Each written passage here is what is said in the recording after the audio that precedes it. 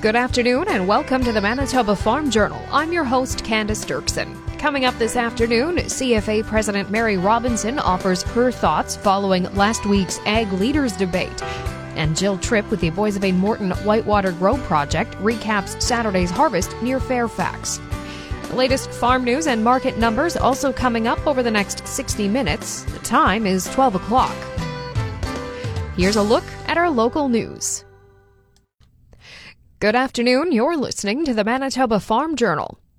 In 2021, Canadian farm operators are projected to produce more corn for grain, but less wheat, canola, barley, soybeans, and oats than in 2020, according to Stats Canada's latest model-based principal field crop estimates report.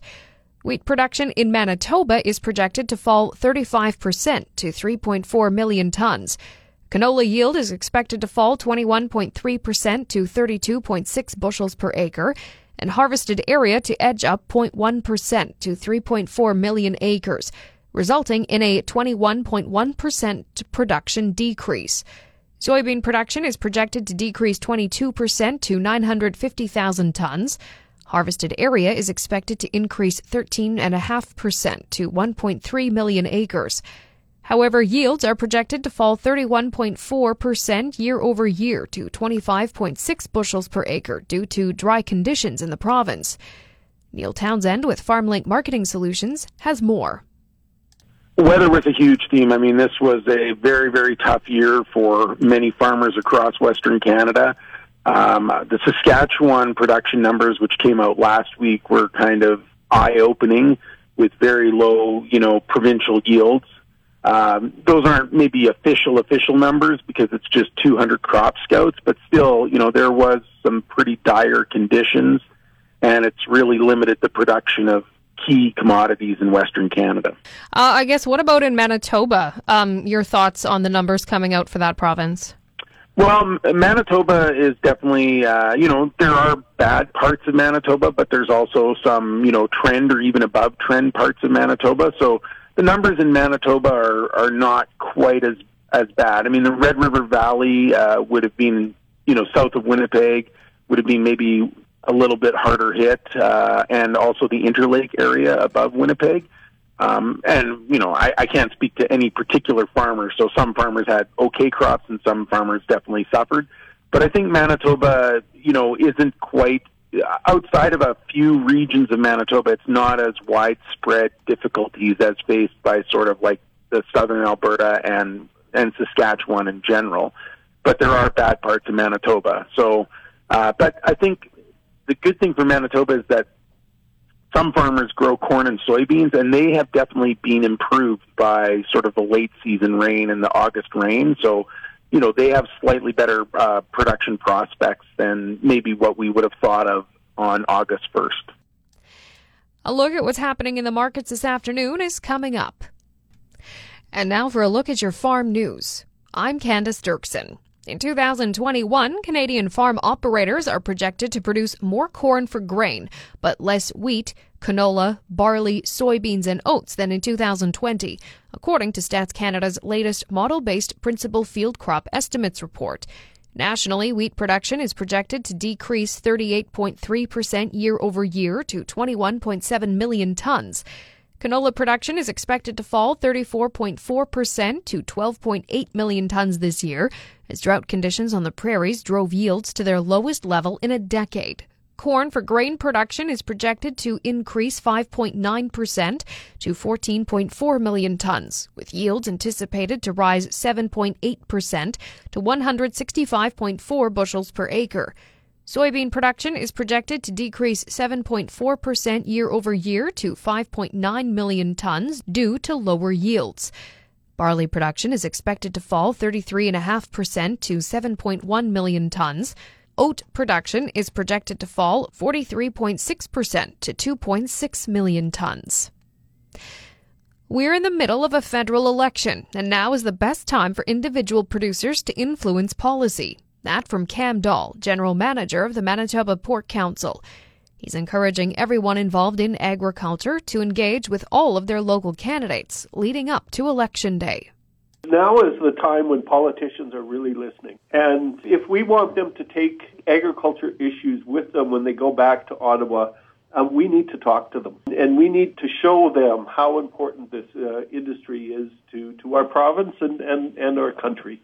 You know, in between elections, people like me and other associations talk to our elected officials on a regular basis. But now is the time when they are engaged with voters. And there's no time like an election where individual voices matter more. Dahl says this means attending local all-candidates forums and making agriculture the prominent focus of questions coming from the floor. And instead of avoiding candidates when they come door-knocking, Dahl encourages engaging with them on agricultural issues. That was a look at your farm news for today. I'm Candace Dirksen.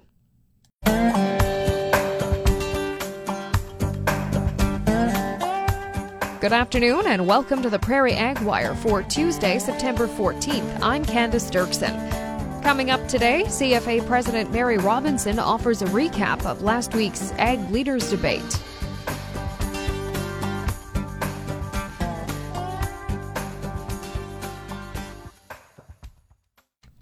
The Canadian Federation of Agriculture hosted the Agriculture Leaders Debate last week. The debate brought together national parties to question them on the pressing issues affecting Canadian agriculture today. Participants included Alistair McGregor of the NDP, the Bloc Québécois' Yves Perron, Dave Epp of the CPC, and the Liberals' Marie-Claude Bibeau. CFA President Mary Robinson offered her thoughts following the event. Well, I think, Candace, it felt like a great debate. You know, it was lively, but it was also respectful. And I think the two moderators, Sean Heaney and Martin Menard, did a great job. They set the tone for that respect and also that level of engagement. So really would take a second to thank the sponsors. You know, we've had a great relationship with Food, Health, and Consumer Products. They continue to help us host this debate, which I think is really important for Canadian farmers to, it's our one real chance to get a glimpse into how each party views their partnership, we like to say, with agriculture if they were to become government. So looking at it, there was nothing earth-shattering came out of it, but I think, we certainly saw a lot of discussion about labor. We talked about value added, and we saw lots of interest on the part of, we need greater local processing capacity.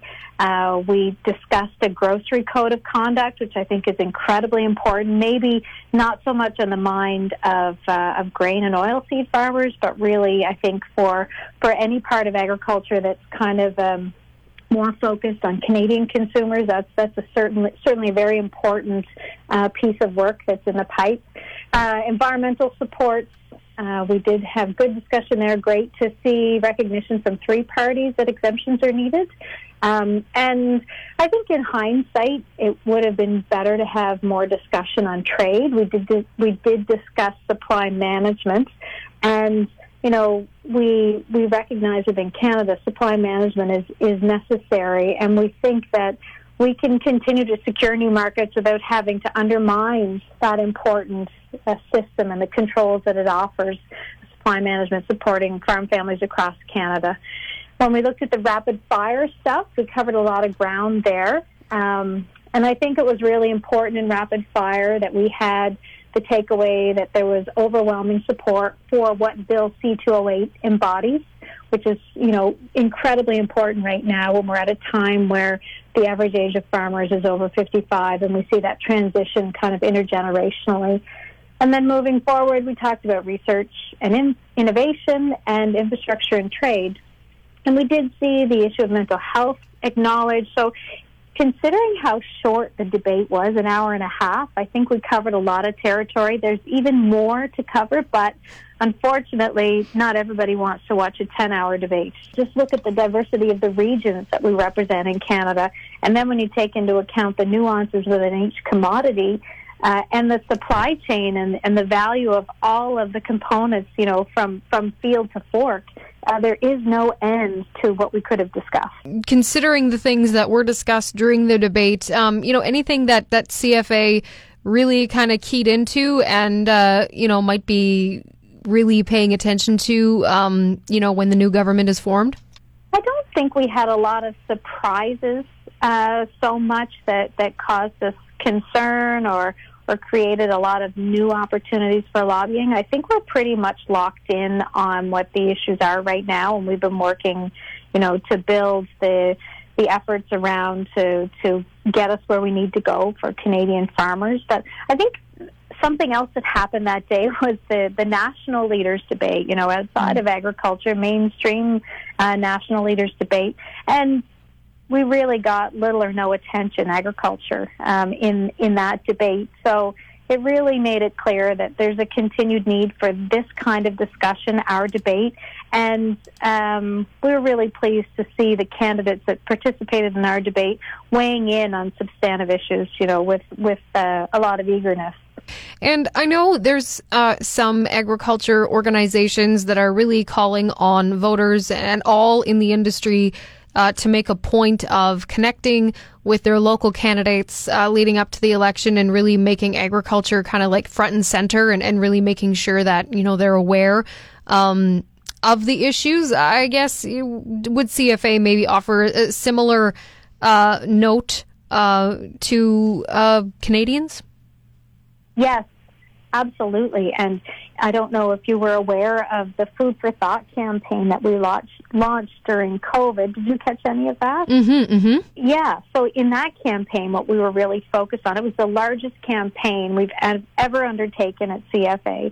And we focused in on urban areas because those of us that live in rural Canada know that the rural vote doesn't really carry the weight that the urban vote carries. But we also know that during COVID, it was probably the first time in my life that food insecurity was actually something a lot of people could kind of get a sense of. And we talked about people going to the grocery stores and seeing empty shelves. So there was an opportunity there to connect with urban Canadians. And that's what Food for Thought did. And we garnered a few thousand emails where people from urban areas connected with us and said they wanted to stay in touch. So we're continuing to be in touch with those people and giving them some information and some of the key points that we think that they should be raising with their MPs, because ultimately what we need is an awareness that, for example, milk or potatoes don't just come from a shelf. They come from a farm, and we rely on those farms being there for us 24 hours a day, 7 days a week. All right. Well, thanks for your time. Is there anything else that you would like to throw in there, Mary?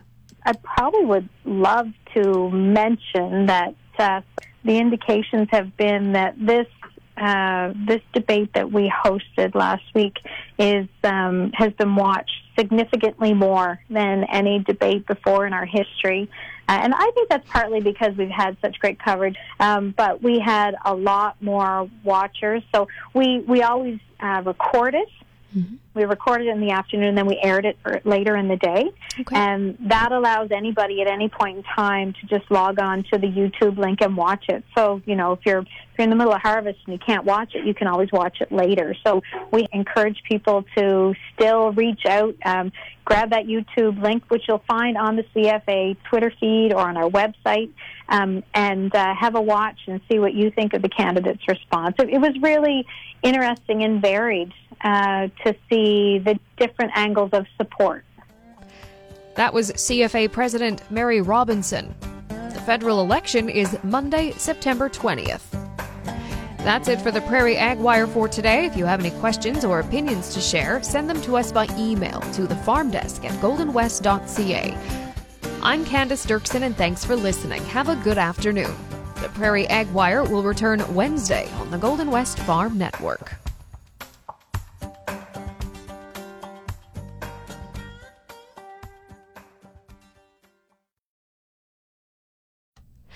Continuing with the Manitoba Farm Journal here on this Tuesday afternoon. The Boissevain Morton Whitewater Growing Project harvest took place Saturday just west of Fairfax. Spokesperson Jill Tripp said they had a good turnout. We were really happy to be able to have a community lunch. It was sponsored by Green Valley and by Viterra, and we had probably around 85 people show up to have lunch with us, so that was amazing. It was really nice to see everyone out and have everyone out to watch the combine. We had a pretty good turnout for equipment, too. We ended up having 8 combines, 2 grain carts, and 11 trucks there at the harvest. So, yeah, it was a really great day. And how was the wheat crop? I guess at the end of the day, it's a fundraiser. How was it with what came off the field?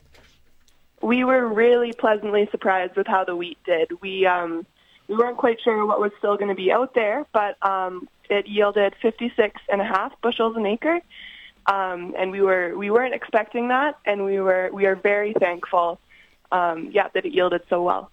How much do you expect to make for the Food Grains Bank with the straight crop itself and I guess matching dollars or 4-to-1, whatever it is from the government? This year, all of our acres were sponsored, so we met our fundraising goal, which is $50 an acre. So we're really happy to have met our fundraising goal this year. In regards to how much we will be able to donate, we haven't done all of our math yet, so I'm not quite sure what we will be able to donate. But do you have it'll be a good year. And the future of the project, Jill, I know it's been up at the Fairfax field for a number of years. Everybody happy with how things are going with the growing project? Yeah, we're really happy that we can use the same field up at Fairfax. Del and Heather Fraser let us rent it every year, which we are really appreciative of. We're getting some more people up in the Fairfax area involved. Last year we had some people come out for the first time to the harvest with equipment. We had someone spray it this year, and it was his first time being involved in the project. So we're always open to having new people participate, and always happy to get new people on board. Another look at what's happening in the markets heading into the close is coming up in just a moment. And now for a look at your farm calendar. Verified Beef Production Plus webinars are being held Tuesday evenings at 7 o'clock. These interactive webinars allow participants to view presentations as well as ask questions in real time. Pre-registration is required, so contact Melissa Atchison at 204-264-0294 or email verifiedbeefmanitoba@gmail.com. The official Manitoba Hunter Safety Course is available online. This is endorsed by the Province of Manitoba and Manitoba Wildlife Federation. Visit huntercourse.com to register. Set up for a successful harvest with Canada's Outdoor Farm Show happening as an online event tomorrow. For more information, visit outdoorfarmshow.com. And looking ahead, Manitoba Forage and Grassland Association is holding an introduction to Holistic Management Mondays beginning October 4th and running until November 8th. These online sessions will be held from 6 to 7 p.m. Registration is required.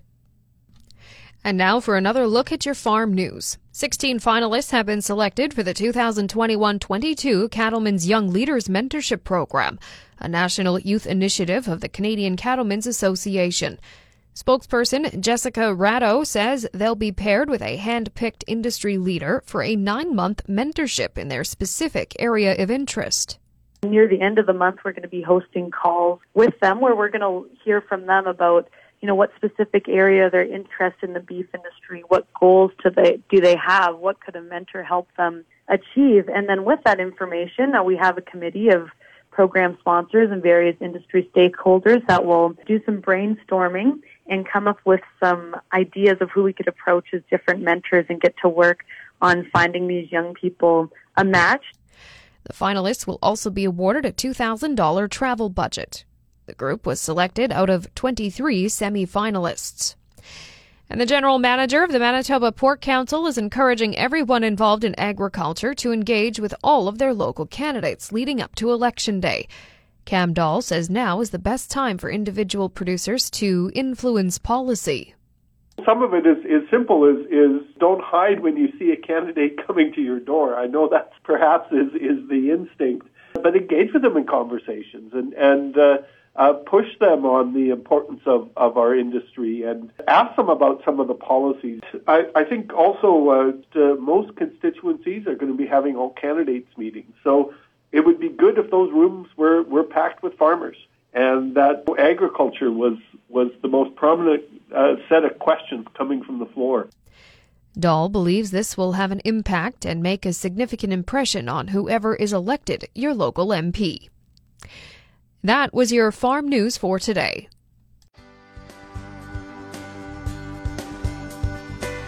And we've come to the end of another Manitoba Farm Journal. I'm your host, Candace Dirksen. If you have any questions or comments, you can reach us by email at thefarmdesk@goldenwest.ca. Today's closing numbers with more in-depth commentary on what's happening in the markets is coming up at 10 to 2 on the Markets Farm program. I'm Candace Dirksen, and thanks for listening. Have a good afternoon. We'll meet you back here tomorrow at 12 o'clock.